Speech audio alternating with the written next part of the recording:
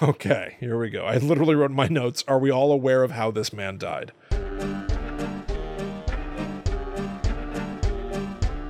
Hello, welcome to Guides to the Unknown. I'm Kristen. And I'm her little brother, William. And this week we are telling more celebrity ghost stories. As a matter of fact, from the show, Celebrity Ghost Stories. Very Doesn't that true. fit neatly? Fits perfectly. It's Yeah. almost as if we stole it. How strange. So yeah, this is a show that was on, what channel was this on? Lifetime Movie Network, because you found it. It's on it now, but I feel like it used to be on like A&E? TLC or I think A&E.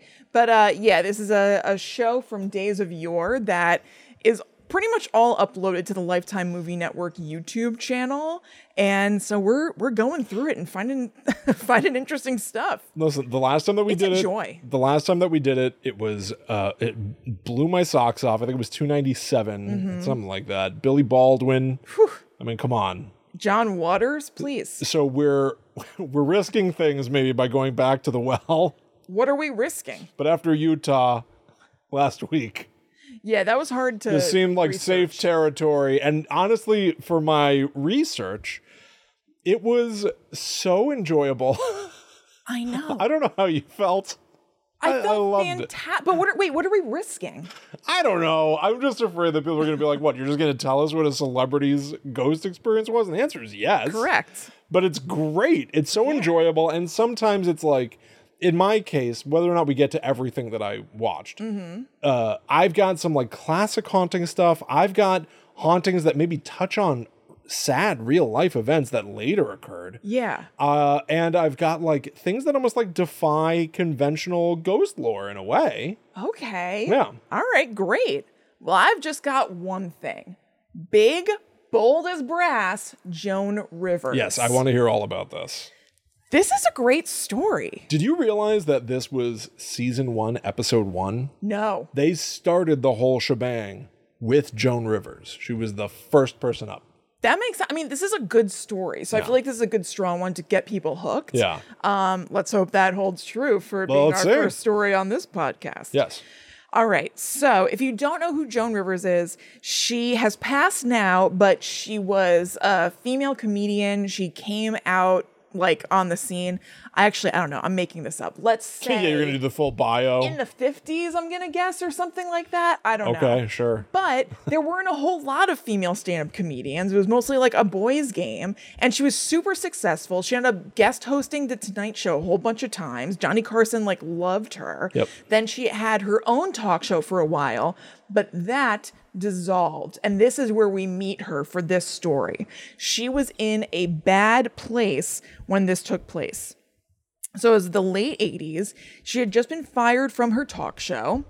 She lost a ton of money on bad investments. And her husband, My husband.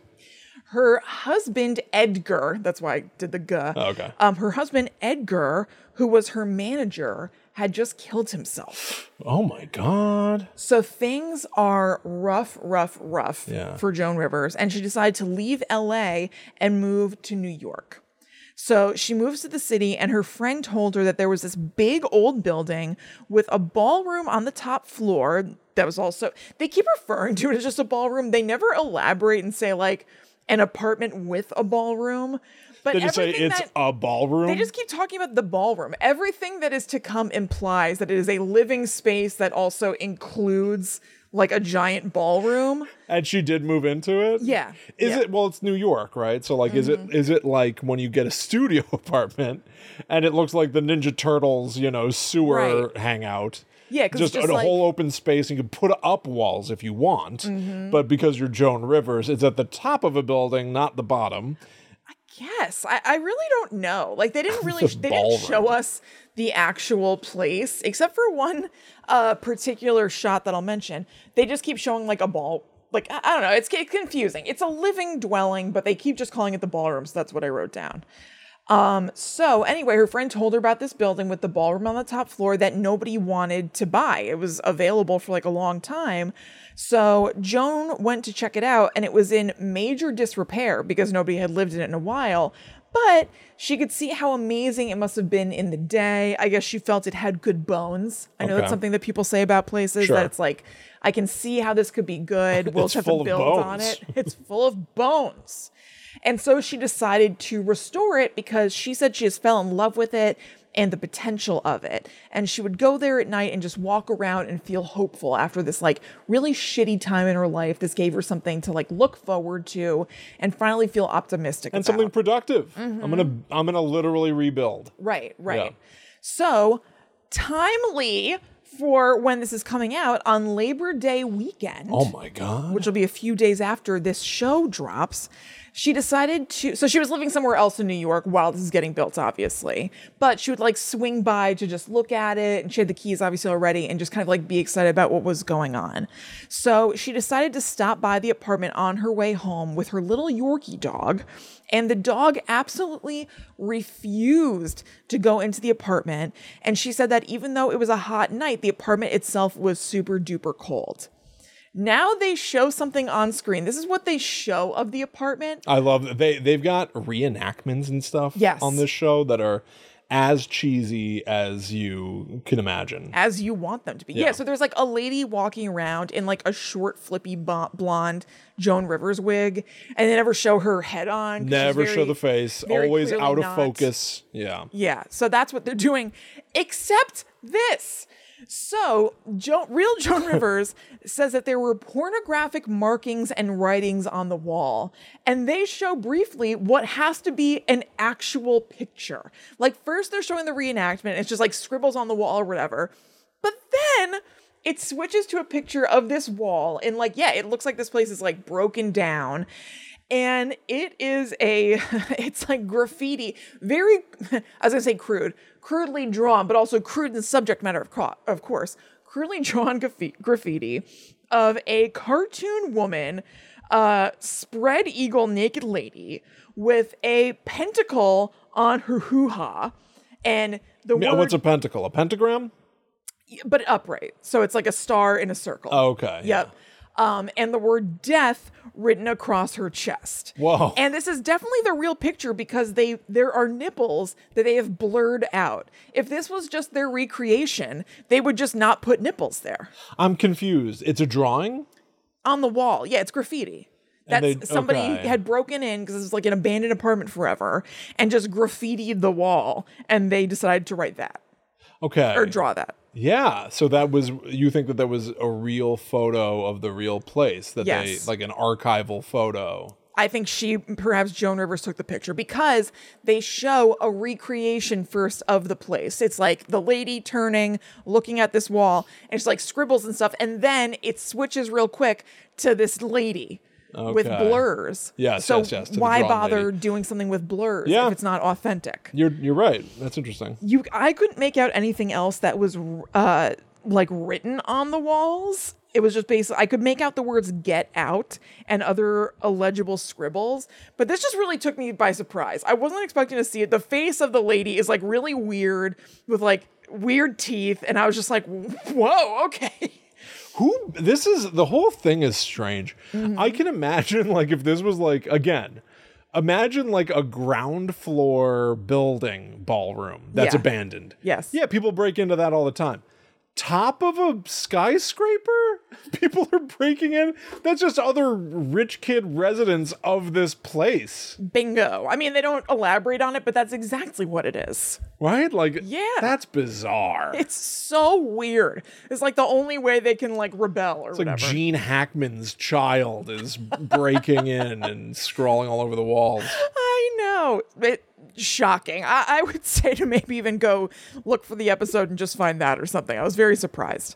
So she said it was just all really weird. The whole vibe is weird. It's cold in there. Her doggy will not come in. She sees this and she just decides to leave.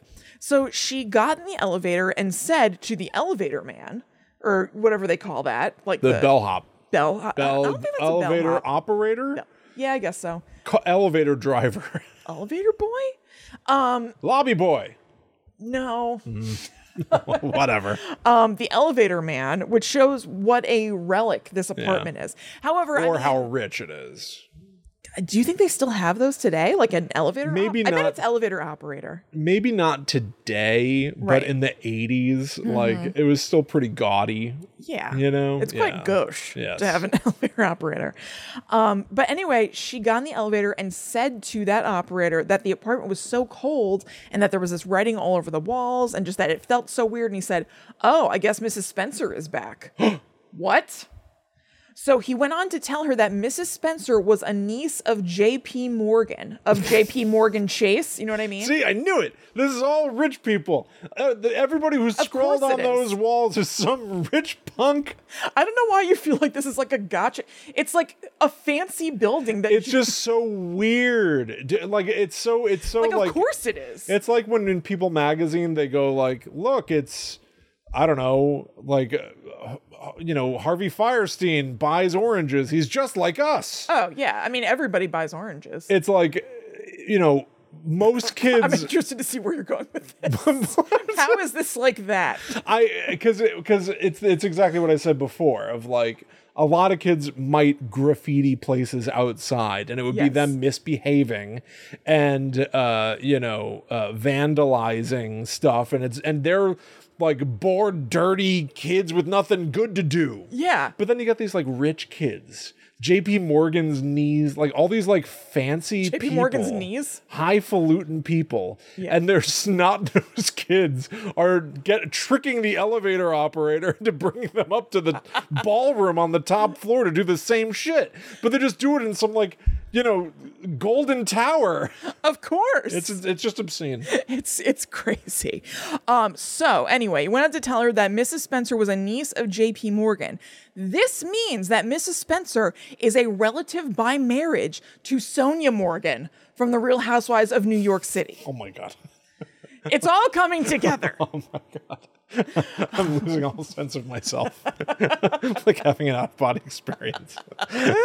Because she was married to JP Morgan's, I don't know, son or something, whatever. How old is it? Wasn't JP Morgan from like 400 years ago? That's like a relatively contemporary person? Not really. When she married him, I think was like 20 and he was like 60. I think it was a little bit of an Anna Nicole Smith and J. Howard Marshall. Oh my God. Much closer. That's not quite fair. Much closer in age than that. But if you look at wedding pictures of them, you're like, oh, okay, I see what's going on. Oh, he's JP Morgan.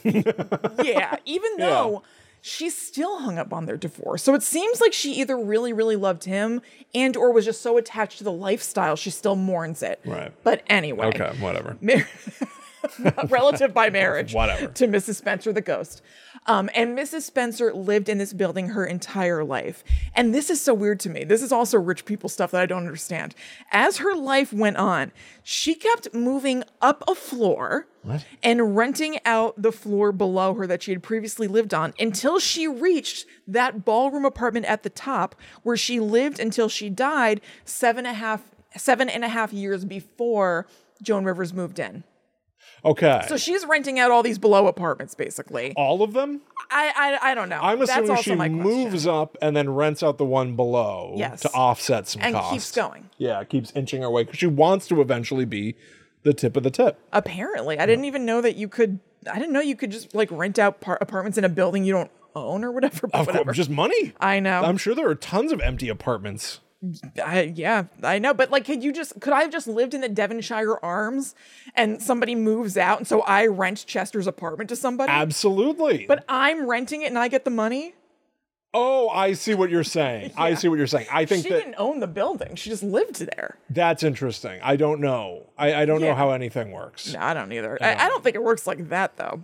Anyway, so the guy said that Mrs. Spencer did things to people in the building. For example, there was a family that had a fancy schmancy chandelier with cherubs holding light bulbs on it. And they came home one day to find all of the heads of the cherubs snapped off. Snapped off? Someone snapped off the edge of all my little cupidage. Oh, look at this. Sheila, someone snapped all the hedge clean off. Do the light bulbs still work? So it all continued to be weird. The workmen working on the apartment didn't like staying at night. It continued to just be randomly cold. The dog scratched and whined like crazy whenever Joan stopped by and brought him. She just didn't know what to do with this place. She was like, I think something really is up. And I'm guessing it's Mrs. Spencer. So she was going, remember, she's still in the midst of this terrible time. This apartment was her hope. Before this started, she was like going there to just bask in the optimism of it. And then all of a sudden it starts going to hell. Right. So she just wanted to feel safe and happy in her home. And so she called the NYU parapsychology department. No way. Does that still exist? Yes. Actually, I don't know. I don't know why I said that. You said it with such a definitive quality. Yeah, I know. Does that still exist for like Rutgers? I don't know. Parasite, are there Ghostbusters in the basements of all of these colleges? For some reason, I say definitively because when I was watching yes. when I was watching it, I thought to myself, is that real? And I thought, I think I've heard that it is, but I didn't confirm. This is interesting. Right? But it kind of stops here a little bit. It gets interesting in a different way. But she calls them and told them the situation and asked that if there was someone who could come and help her. And they said that they don't do that. They don't like make house calls like Ghostbusters. And she said that she just started to feel this whole new sense of fear. And instead of focusing on the other troubles in her life, she was now fixated on this haunting. And so as soon as this woman on the phone said, we don't do that, she said she basically begged her to give her some sort of advice, some sort of direction on something. And the woman on the phone said, listen, I'm not supposed to do this, but there's a voodoo priestess in New Orleans who could possibly help you. Oh my and God. passed on her phone number. And so Joan called her that same day. She told her the whole story on the phone, and they arranged for the priestess, whose name is Sally, to come to New York and help. So I just want to tell you, during the episode, they just keep saying voodoo priestess, woman, whatever. They don't give the name. And then kind of at the end of the episode, when Joan Rivers is doing sort of a wrap up, she almost just, I don't think they were trying to keep it secret, but she just sort of like slips, for lack of a better word, and says the name Sally. So then I Googled Joan Rivers voodoo priestess Sally. And it turns out, I'm jumping forward a little bit, they ended up having a lifelong friendship. Really? They kept in touch. She would continually fly her out for different like charity events. Joan Rivers ended up going to New Orleans to do charity events for free to raise nice. money for That's things great. that Sally cared about there. Her name is Sally Glassman. I left the tab open here. Let me just double check on that. That's a really Sally nice... Ann Glassman. Okay. I will say my eyes started to roll once it became contact this person in New Orleans to fly out to solve your problems. And it starts to just be like, wait a minute, sell the apartment. Right? Like, like instead of going to all this hardship, it's just like the ease with which money can make you be like, oh yeah, I'll just fly this person halfway across the country. Repeatedly, I believe. Repeatedly. Yeah, I don't know. That's obviously a very classic thing in haunted stories where it's like, so just sell it or whatever. I guess it's hard. It's just too hard to do or something. I don't know. But, all right. So they met together in the apartment and the priestess conducted a ceremony that Joan said was like out of a movie. She said it was with chanting and drumming, the whole bit. And the priestess told her that Mrs. Spencer was very angry because she still considers herself the grande dame of the home and felt indignant about any changes that were being made. So they put cornmeal on the floor as a protective measure, which I'd never heard of before. And Joan said the whole thing was just so scary to her. She said she just felt very freaked out by this whole thing. This isn't her like normal bag, I'm gathering. You know what I mean? Like it's very out of her comfort zone to be calling in a voodoo priestess to do a ceremony here. The cornmeal on the floor makes me think of the original Paranormal Activity. Do you remember when they put flour in the hallway and then in the morning they wake up and there are cloven hoof prints? I know, I love that. It's because fun. the demon was Walked there. In a flow. The imaginary friend demon? I don't remember. His name like Little Petey? Little Petey? Probably. Probably. When in doubt, it's just Little Petey. Yeah, always. Yeah, always. We use that for the guy from Saw. I still swear to God that's his name. Agent Strom on Godric. No, it's Stars Hollow. No. From Gilmore Girls. In Gilmore Girls, Agent Strom is named Little Petey. And it's called Godric's Hollow, where he lives. Well, I imagine that the cornmeal serves a purpose almost like salt does, or other protective things. Like I don't, Yes, even though it's I like think dusty. so too. I just like but it does remind me of that. So. I'm just picturing Joan Rivers looking at a like a demonic hoof print in cornmeal, and I like it. Luckily, she doesn't have to. So after about an hour and a half, the priestess says she's gone. And Joan said she said it immediately felt warmer, and the dog who was sitting at the threshold came into the room. Whoa. It was about 2:30 a.m. at this point, and the priestess said, I mean, I'm here now. Let's go to the other apartments in the building and see if they want help. What? So Joan Rivers in the episode is like, can you imagine? Like, what a crazy thing to have your bell be rung at 2:30 in the morning. Joan Rivers is showing up there and saying hello and introducing a priestess from New Orleans who's helping me with Mrs. Spencer. Would you like a cleansing too? And she said not one person said no, and every person had a story. Wow. I mean, I love it. I love it. It's insane, but I love it. Right. One of the women who they came across said that she had seen a couple coming down the stairs in full evening dress one night and said hello. They said hello back. And then when she got to the doorman, she said, who was that? And he said, who was who? Because there was nobody there. Once I want one of these stories to be like, I passed them in the hall and I said hello and they said hello. And then I asked the doorman, who was that? And he said, those were ghosts. It was the ghosts who live in 2A. Just like dispense with a step. Yeah, right. Who was who? Yeah. But who is ghost? Oh, that guy's standing there. He is a ghost. Right. And you turn around and he's still there. Yeah. He didn't disappear. No, still just there. Yes, I am a ghost. I admit it. So Guilty as charged. Another woman said that actually she had been thinking about buying that ballroom apartment upstairs and went up with a realtor to find couples dancing in the ballroom all dressed up. Oh, no. And so she thought that somebody had rented it out for an event because it just looked like real people. So she went back to tell the realtor, who said, like, that's not a thing. We didn't rent this out. And they went back into the ballroom. It was empty. Amazing. Classically. Yeah, that's great. So the priestess basically cleansed the whole building and Joan moved into the apartment. But it didn't take very long for things to start up again. The dog started acting weirded out again, the apartment started getting cold, and the electrics just didn't work right. And she felt like Mrs. Spencer had returned. So Joan, feeling just kind of like she had been feeling so relieved, it felt like things were finally looking up, then it's going to shit again. And she said that she just kind of broke down and appealed to her out loud. She said, and I quoted her here, quote, Mrs. Spencer, I'm a widow. All my money is tied up in this apartment. I can't do this. You must leave me in peace.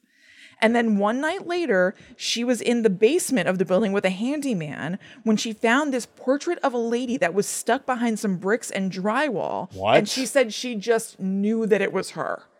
She was this grand-looking woman, and the doorman confirmed, yeah, that is Mrs. Spencer. So she cleaned up the picture and hung it in the lobby of the building. What? The voodoo priestess then called her out of the blue and said, I've had a visit from Mrs. Spencer. She's very pleased that you put her back into her home, and she's very happy with what you've done to the ballroom, and she's very happy that you keep flowers in there. So will you please always keep flowers in the ballroom? And Joan said, yeah, no problem. I can do that. Easy peasy. Yeah. So if you've seen, there was a movie that Joan Rivers did, like a documentary a few years ago, and a lot of it is... A few years ago? Well... Wait a minute. We're talking about celebrity ghost stories, not celebrity ghost stories. William, let's say it was a few years before she died. Okay. And they spend years ago. She didn't die that long ago, I don't think. Sure she did. Really? Yeah. Let me take a look. Dead for 40 years. She died, in 2014. That's a bit. It's almost a decade. it's a bit. So yeah, she shot a documentary in there, and a lot of it is in her apartment. And it's that apartment. It was called A Piece of Work, and it was 4 years before she died. Okay. So it was a few years ago in that way. And it's a very good documentary. I watched it at the time. So anyway, it's in there. You kind of like take a look at the apartment. So when this was shot, Joan said that it's been 18 years now that she's been living in this apartment and that Mrs. Spencer visits her once in a while. Her dogs will wake her up and she'll just feel a presence in the room and know that it's her and just say, "Hello, Mrs. Spencer." And she said that she finds it comforting and more than friendly, kind of like a protective feeling, and that she feels like Mrs. Spencer is checking in on her. And then she gets emotional as she's telling the story, like a little choked up. And she says she thinks of her as a friend and she knows that she's there to help her. That's sweet. And she also says that the apartment means a lot to her because her life turned around while she was living there and that it gave her a real home and a real sense of belonging. And at the same time that she got that, she was restoring Mrs. Spencer's home. So she feels like they both gave each other something that they love. And the segment ends with this, which I thought was just very sweet. There's a quote again. "How nice to know that I have Mrs. Spencer to say good evening to every night." That is incredibly... Isn't it nice? It's really nice. That is like a genuinely heartwarming... I loved it. Ghost story. That's interesting. Yeah. It's you know, it's the other thing that ghost stories can be, which is not scary, but like just emotionally resonant. Yes. Yeah, I thought it was really, really cool. Yeah. So yeah, that's that. You can also look up Sally Glassman if you're curious about her voodoo priestess. I will say it sounds like whatever ritual she did until 2:30 in the morning didn't take at all. No, it sounds like no, it doesn't. It sounds like it temporarily... Yeah, which you hear sometimes. Like, I remember that there was an episode, I think it was on Patreon, but I talked about an episode of, I think it was Paranormal Witness. And same kind of thing happened. Like, somebody came in, did some sort of a cleansing. The family thought that it was all okay. And then it kicked back up again. So maybe it's like actual cleaning. Yeah. Like, the dust comes back. So maybe you're like getting rid of ghostly residue, right? But there's always space for it to accumulate again. And not to call our dearly departed Joan pests, okay? But like it's like pest control. We have carpenter bees.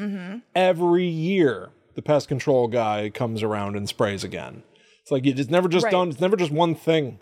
Yeah, it's just always got to happen. It's almost like everything, like all maintenance is like that. Yeah. And you got to shower continually. Constantly. You got to whatever. Yeah. Yeah. I didn't mean I didn't mean. That is what it sounds. Phrase it as it was like I got to shower constantly. I'm so dirty. Tell you 5 seconds later, I'm dirty. Get back in the shower. Start all over again. The process begins anew. Calling down the stairs to Al. And the baby who haven't seen me in days. Yeah, right. I really like that story. That is a very sweet story. I loved it. Yeah. Yeah, Joan Rivers was a piece of work. I love that building. I wonder if it does have I wonder if the picture is still there. You know. Oh, of Mrs. Spencer in the lobby. I wonder. You know, possible. And somebody lives in the ballroom now, presumably, right? It's been almost 10 years since Joan Rivers died, so what's happened? That's where my mind always goes sometimes with these things. Like in some way, that's almost like a perfect story, where it's just like beginning, middle, end, done. Very and happy ending, happy ending, kind of definitive. In a little way. creepy to start with the weird drawings on the walls, even though it was just some teens kid with a silver spoon in his mouth. Had to make some mischief in a safe environment. I know. Privileged. I know. It's twit. It's frankly pathetic. It is. I'm going to work out my rebellion, but I think I'll just do it upstairs in the ballroom. Yeah, exactly. The ballroom. I'll be in the ballroom if you need me. Yeah. But, a little creepy. And then very, very unexpectedly sweet. Yeah. I like it. But it does make me immediately go like, man, this, what's her name? Sally? Oh, Sally Glassman. Yeah. Boy, she's like, somebody just like follow her around with a camera, because it seems like she has legitimate phenomenon that she's able to like produce almost. We could have proof of the supernatural if only we stuck with her. What do you mean? She like cleansed of it. She didn't bring it on. I know, but like she seemed to engage and give him instant results, even if they were temporary. Yeah. Where it's like everyone wondering whether or not the other side exists. Like she seems like, and then she heard from Mrs. Spencer. exactly. You know what I mean? It seems pretty concrete with her. Yeah. Truly. I don't know. All right. Well, I've got a doozaroo that's going to come your way in just a minute. And similar to Joan Rivers, there is a quality to it, not to big it up too much, but I'm going to be talking about David Carradine. Yeah. Feel free to Bill. Of Kill Bill. Google him up. But his story that he told was only 4 months before his death. Oh, wow.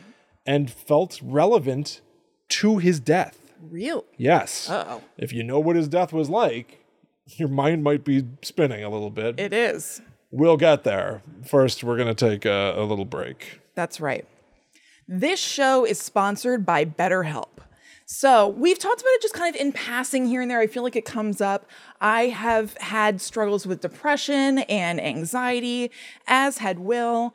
But I have to say there are ways to improve the way that you feel. Sometimes in life, you're faced with tough choices and the path forward isn't always clear. You might not be sure what to do. Should you read like a million self-help books and try to do it yourself? Should you find a therapist? Like, where do you go? Especially when you're feeling depressed, everything feels overwhelming anyway. So to make another choice can feel like a lot. So whether you're dealing with decisions around career, relationships, or anything else, therapy helps you stay connected to what you really want while you navigate life, so you can move forward with confidence and excitement. Trusting yourself to make decisions that align with your values is like anything. The more you practice it, the easier it gets. Yeah. To me, therapy is, I think a lot of people look at therapy and they think of it as being like, I don't know, a whole process, or thing. Almost like it can be some sort of an invasion to open up. You know what it is in my experience is it's like perspective. Yeah. It's having somebody who, one, has some expertise and ability to understand what you might be feeling better than you do and put it into words. And then they can say back to you, like, it sounds like you were really struggling with this event. Right. And then they're not judging you in saying that. They're providing another perspective on a situation that you may have gone through, or something that just may be, I don't know, on your mind right now. And also just the format of BetterHelp, because it's virtual, like you can get that stuff off your chest in the moment, which is really nice. You'll get a response later, but it's nice to have an outlet for that feels kind of productive. So if you're thinking of starting therapy, give BetterHelp a try. It's entirely online, designed to be convenient, flexible, and suited to your schedule. Just fill out a brief questionnaire to get matched with a licensed therapist and switch therapists anytime for no additional charge. Let therapy be your map with BetterHelp. Visit betterhelp.com/GTTU today to get 10% off your first month. That is BetterHelp, HELP.com/GTTU. That's right. Another thing that you can check out is patreon.com/GTTUpod. You said that like it's gonna fill the same purpose, the same need. Isn't it? An alternative? It's not. No, but, might give you a chuckle. Sure. Never hurts. Absolutely. Yeah, we've got tons and tons of stuff over there because we actually have a whole second podcast that comes out every week called The Netherworld Dispatch. People who are on our Demon tier get the every week shows, but we have other tiers that you can check out where you get the shows bi-weekly, monthly. You can see what works for you. And there's also a Discord full of people that are really awesome. It's a great place and it's a great way to support the show. Yes. And our most recent episode of the Netherworld Dispatch is episode 124. It is Alan Wake Returns. Yeah. So almost 2 years ago, we played this video game, Alan Wake. We only played it a little bit, never finished it, but it's about a writer who goes to a small town, and actually his wife is trying to get him into therapy, and he's resistant. And there's this whole dark magic, reality-destroying event thing that starts to occur. Yeah. And it is so creative and interesting and weird. And we finally came back to finish talking about the story of that game because a sequel is on the horizon now. Yeah. An unexpected sequel.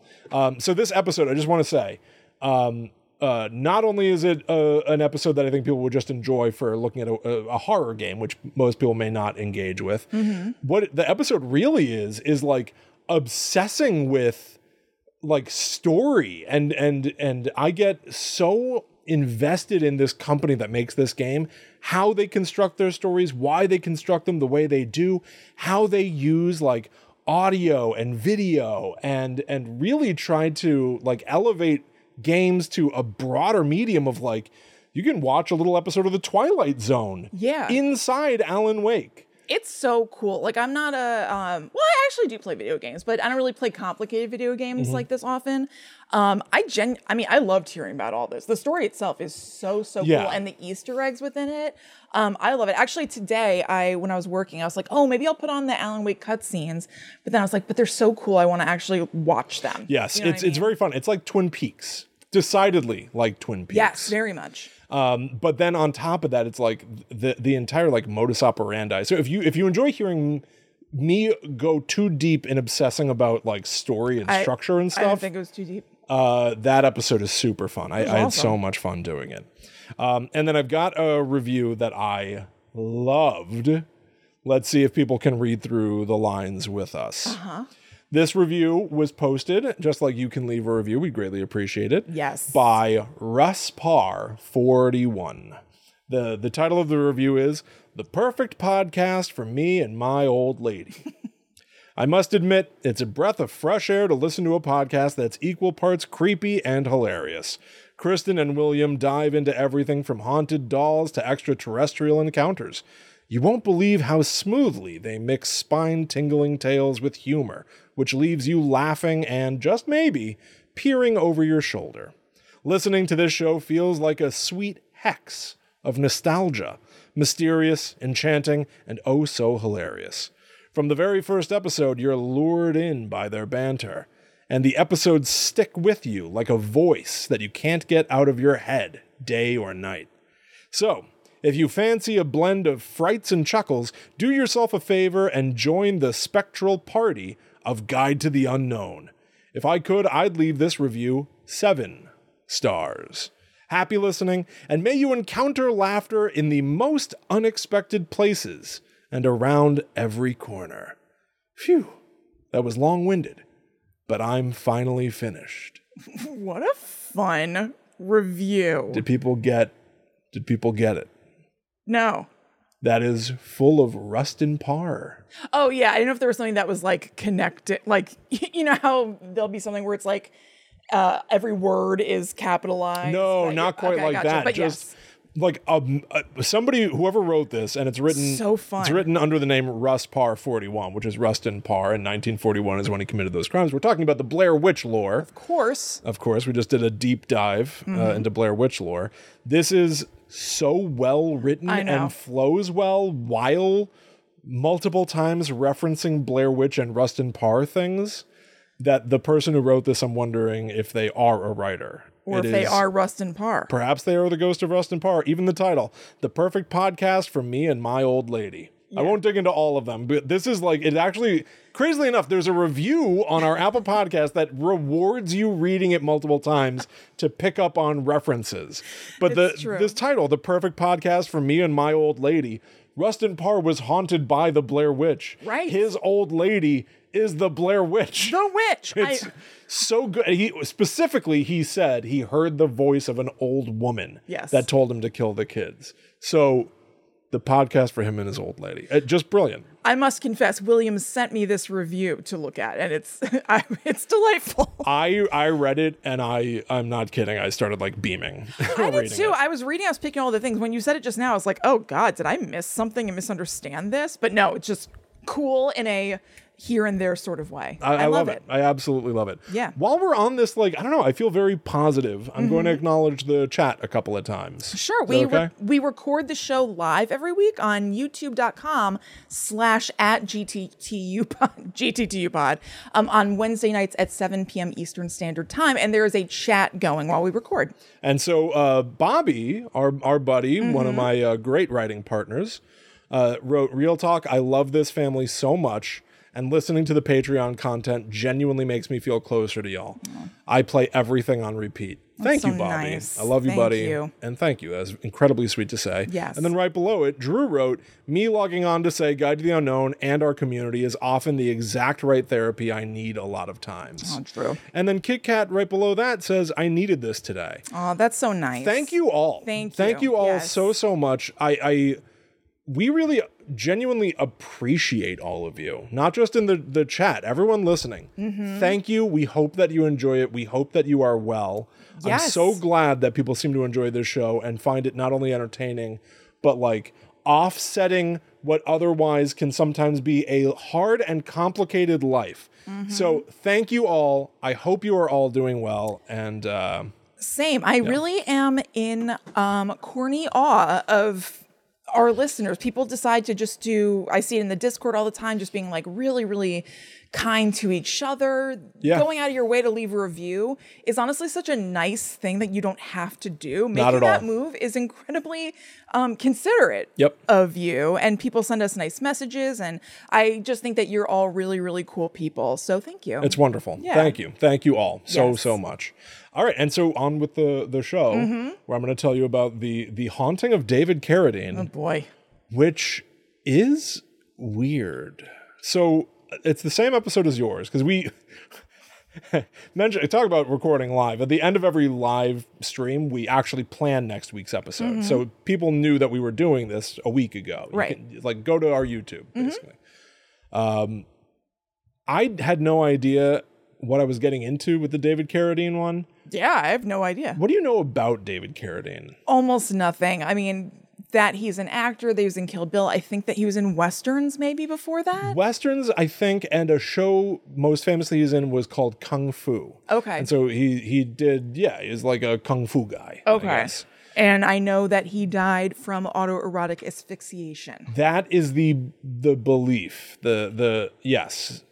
There's been the reason I say that is because there have been people who later were like, no, he was murdered. Oh. So essentially. Oh, yeah. You know what? That kind of rings a bell. Yeah. So this episode came out in October 2009. He died in June 2009. Boy. And in the episode, they put up title cards that say he recorded the story for the episode 4 months prior to his death, which Oh, means wow. that he would have recorded this in February 2009. He dies in June, and the show comes out in October. He dies in Bangkok, Thailand, where he is filming a movie. And essentially one night, everybody on the film crew goes out to dinner, and they call David Carradine, but he doesn't pick up. So they just go out. Yeah. And then he calls, and it's too late, so he's going to have to find dinner elsewhere, whatever. And no one hears from him again. He is found the next day when he doesn't show up to set or anything, and no one can get in touch with him. Somebody goes to his hotel room, and they find him, and this is all very grisly. They find him in the closet with a cord around his neck and around his genitals. And he died of autoerotic asphyxiation, as you said, and which I barely said. You made it. I made it to the end of the word. Weirdly, I could be wrong. I feel like there was some sort of like VH1 TV show that was like, I feel like I learned this. I can picture like a recreation, believe it or not, that doesn't go all the way there. What? Yeah, I know. It almost became, and maybe almost is not even correct. It was a joke. People Yeah. made fun of this, which like What I'm thinking of didn't, which doesn't mean it was super tasteful or anything, but Yeah. like, I don't know. I feel like I remember like a crimey sort of show. Yeah. So there were claims later that his family was like, he wouldn't have. What's weird is like no one disputed that he was into autoerotic asphyxiation, but they were like, he knew how to, essentially they were like, I mean- he knew how to do it without killing himself. I know that rings a bell to me too. I don't know. I don't know. I don't know if that's I don't know. true. I think that with something like that, Yeah. it's so easy to make a mistake. So I would imagine. I think that every single time he'd done it before. Yeah, you're he choking, hadn't.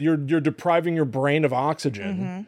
So I don't know, if you tie it too And so you're tightly trying one to day or go- you slip or something, To the edge. Yeah. And so it'd be very easy to go over that you're edge. screwed. Yeah. So, listen. So he's found dead in a closet. That's what I really need you to hold on to. Okay. Okay? All right. Okay, here we go. I literally wrote in my notes, are we all aware of how this man died? Okay. Is this story going to be closet centric Sort or of.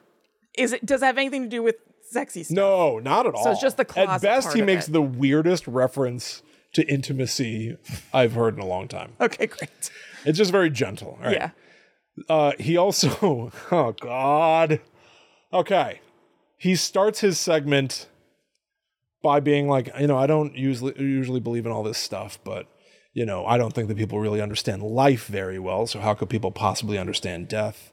He goes, I think that people sometimes hang around. Oh boy. I was like, the choice, word choice, not to dip a foot into the jokes. No, but Once somebody's dead, to me, I personally can't make the joke. I've seen plenty of jokes that the channel Red Letter Media? Yeah. They've made more than their fair share of David Carradine autoerotic asphyxiation death jokes. But like one that sticks out in my memory is like, it almost fell in their lap. It's almost not their fault. Yeah. They watched a movie where David Carradine plays like some guy in the 1800s who shows up to a cabin in the middle of the night in a storm. And he walks in looking tough and shoots a look. And then the camera cuts and it's a noose. It's like, oh my God. God.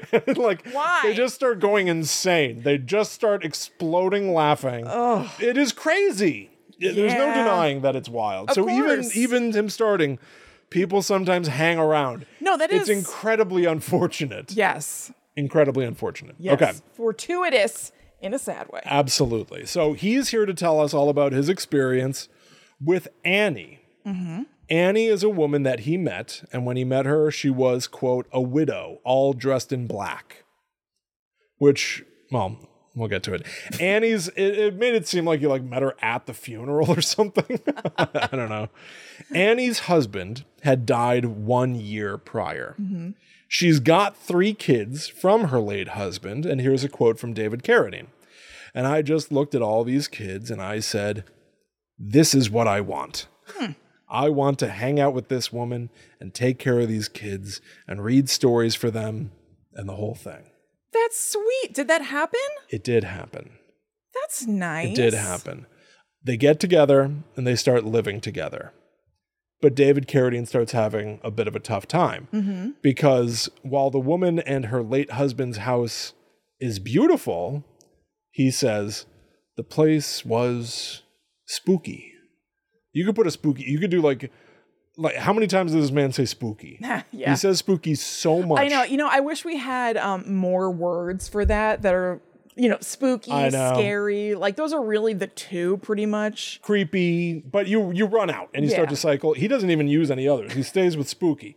But so I you know what word I catch myself, speaking of therapy, I catch myself in therapy saying the word cuckoo all the time. Cuckoo? I go, it was cuckoo, like all the time. Or it drove me cuckoo. Your therapist thinks you're weird. I know. No, they don't. BetterHelp.com/GTTU pod. That's right. GTTU. Yep. No Careful pod. now. Leave the pod off. Yep. Save the pod for us. For another time. Yeah. So anyway, they get together and now he's living in the house. Which also, I don't know, some of the way that he phrased things. Yeah. Just to play back through them. Is he, so I really know nothing about him. It almost sounds to me like he's sort of almost in a flowery way kind of talks like Bill. Yes, he does from Kill Bill. He absolutely does. Which I like. I actually, sometime in the last year, I didn't rewatch Kill Bill. I rewatched the scene where Bill gives that speech. That's a great part. He talks about it's very Tarantino, analyzing pop culture. But he's like, when Superman came down, he didn't have a suit. You have a great Those David are his clothes. He has kind of a lisp. I know. I love it. I love his voice. I think that it's great because of him. He's great.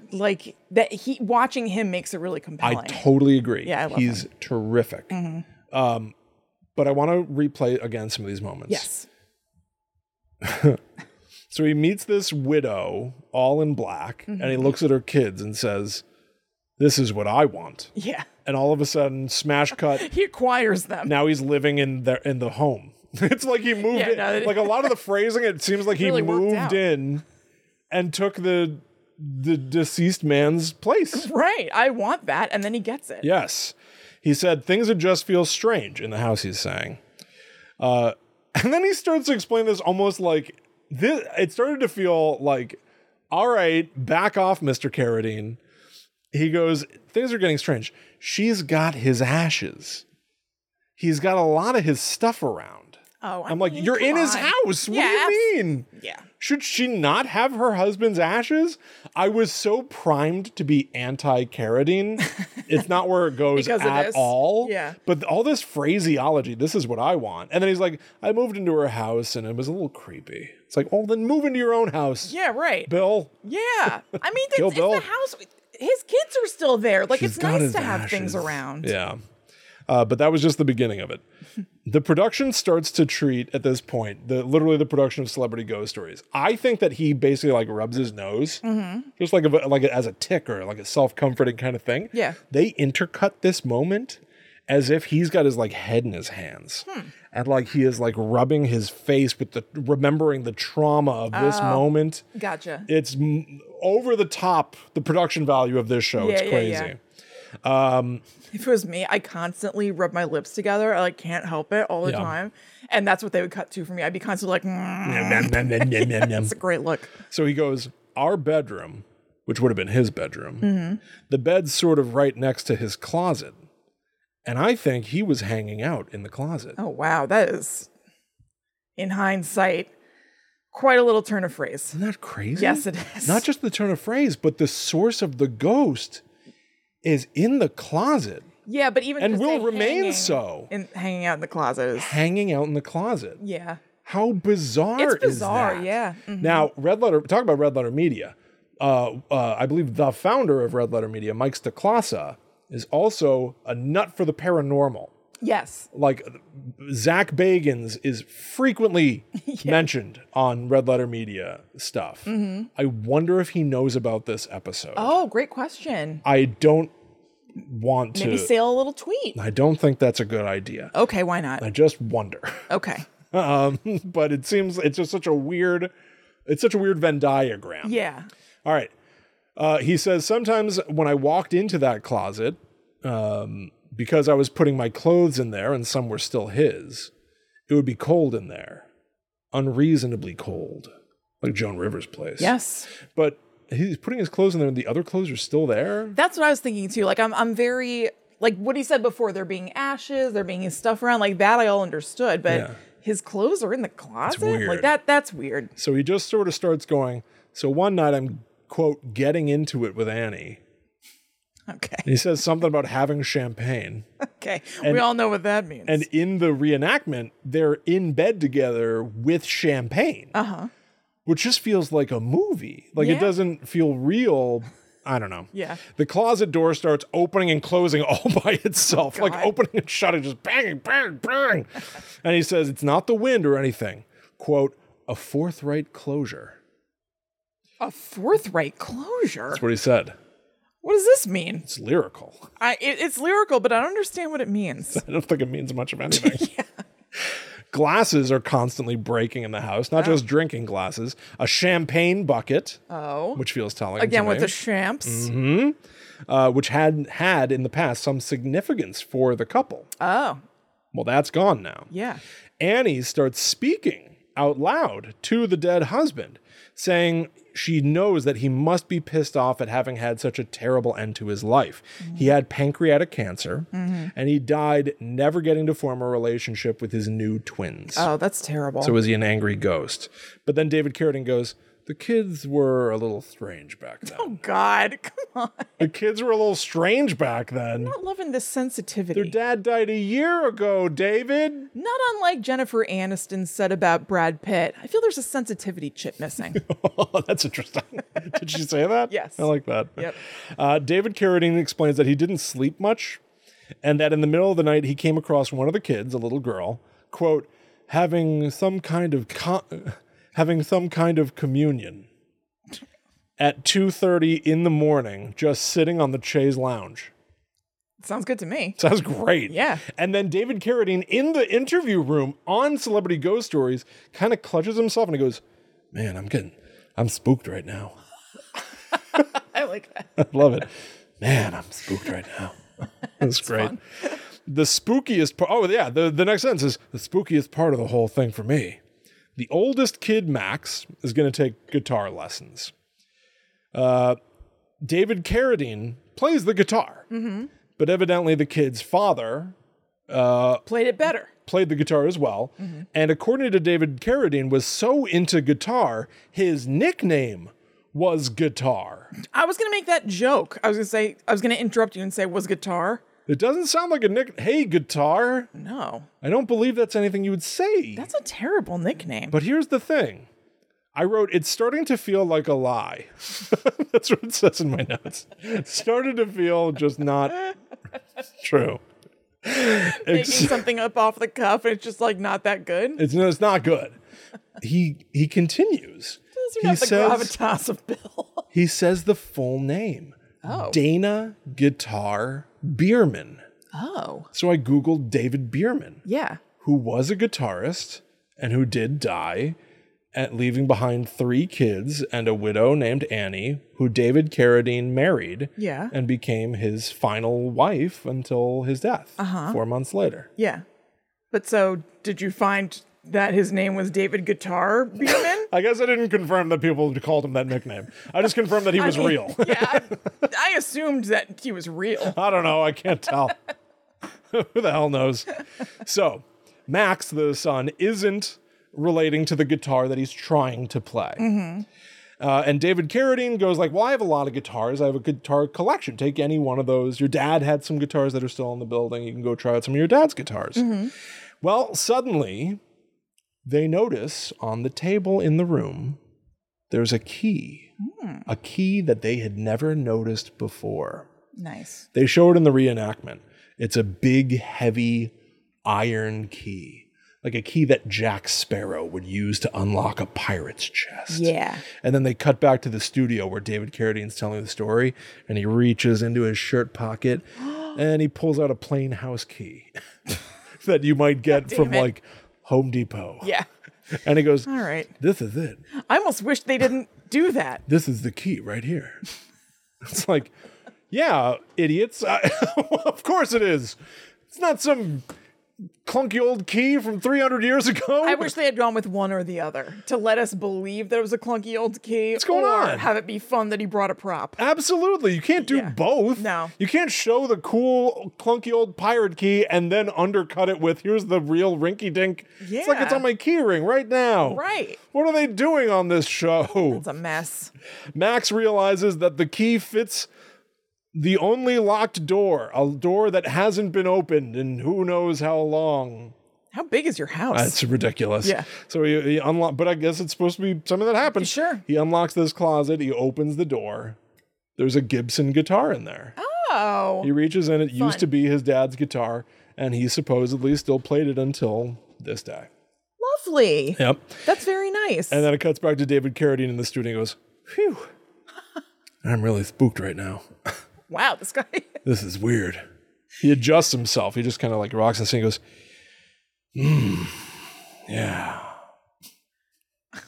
And then they just move on with the story. This guy's real susceptible to a spook. Ooh, I'm getting spooked right now. He's constantly spooking himself by telling these stories. All right. They get married. He marries Annie, okay? They come home to celebrate the wedding, and David Carradine goes into the closet only to find it icy cold, biting to the bone. Ooh. He notices a Grateful Dead tie on a tie rack that he didn't recognize before. It's like suddenly it's flipped over to display the label, and it catches his eye. And he goes, I just wondered what it could mean.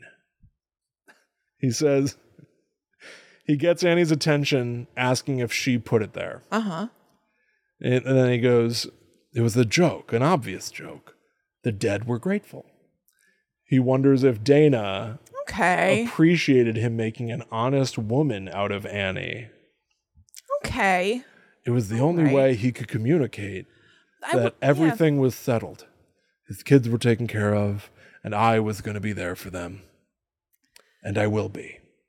says, I guess you got to use what you got. So I Yeah. guess if Dana, the ghost, had access to a Grateful Dead tie, that's certainly easier than spelling out thank you in dried beans or something.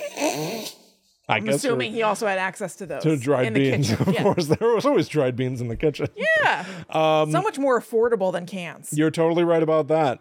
So yeah, that to me is like almost weirdly for the rest of the story, that's like the biggest leap of anything, is that he saw the words Grateful Dead Seems and like a thought it leap. meant Dana's saying, I'm dead and I'm grateful. Yeah. You know? Yeah. But either way, it is The tie just did sort of show up. it's kind of a nice story. Oddly, it is somewhat similar to the Joan Rivers story in that it Yeah. is somebody who died here and is lingering because of something that they cared about. Mm-hmm. For Joan Rivers' ghost, it was that place, her home. Yeah. And seemingly for David Carradine's ghost, it was his family and wanting to know that they were okay. But I'll read to you again sweet. some of the final words David Carradine says on this show. I can't wait. He says that it was the only way he could communicate that everything was settled with the tie. His kids were taken care of, and I was going to be there for them, and I will be. But he dies 4 months Oh, God, later yeah. and is found dead in a closet. Yeah. That segment ends with essentially it ends with a title card that says "In memory of David Carradine," and it's just so. Yeah, that is odd. It's so odd. You know, there's nothing to make of it. There's no grand It's honestly, analysis. it's just a strange coincidence. It's a strange coincidence, but incredibly strange, unexpected to say the least. I'm sure. Yeah, absolutely. You know, I knew expect it. David Carradine as like kind of like a character and a like on Red Letter Media they show some like infomercial where he was helping sell some like Tai Chi device that would help you get in the zone. And it clearly felt like a scam. Yeah. You know, so like I just knew him to sort of just be like a weird, maybe a crackpot. I don't know. Yeah. But I did not expect it to have all these connections to a closet, which is aside from him playing Kill Bill, the thing most people know about this man. Yes. It's just crazy. Yeah, Just it totally crazy. is. Yep. That's all there is to it. There's no grand finale. It's just crazy. These were great stories. I love it. I love it. I listen. Thank you, lucky stars, that I've already done my research on Scott Baio. Okay, I'll save that for a future date. That's okay. you. I've got that. That's in the bank. I did too. I also have. That's money in the bank. Oh yeah, that's something you can trust. I know. From our last episode, I have unused stuff too. So. And I'll do you one better. I Yeah. guess I did watch what Terry Polo went through. Oh, good for you. I did. Yeah. I made some Did it mention affect you? of astral projection, and that Okay, that's why. that was a reference to the Terry Polo incident. I was like, that's way too specific. Why'd you say astral projection? Gotcha. Well, maybe we'll find out someday. Maybe we will. Maybe. So, everybody, we really hope that you enjoyed the show. Like we said, if you go to betterhelp.com/GTTU, you can get 10% off. If you go to patreon.com/GTTUpod, you can find lots of extra stuff from us that's very fun. And you can also find us each on social media. I am at Chillin' Kristen. I am at The Myth Traveler. So thank you all so much. We hope that you're well. We hope you have a great day, night, evening, weekend, month, Whatever you got, your favorite unit of measure, we want it to be a happy one. A treasure. We'll be back next week for more weird, spooky stories to share with all of you. But until that time comes, we must travel. Back to the netherworld go we.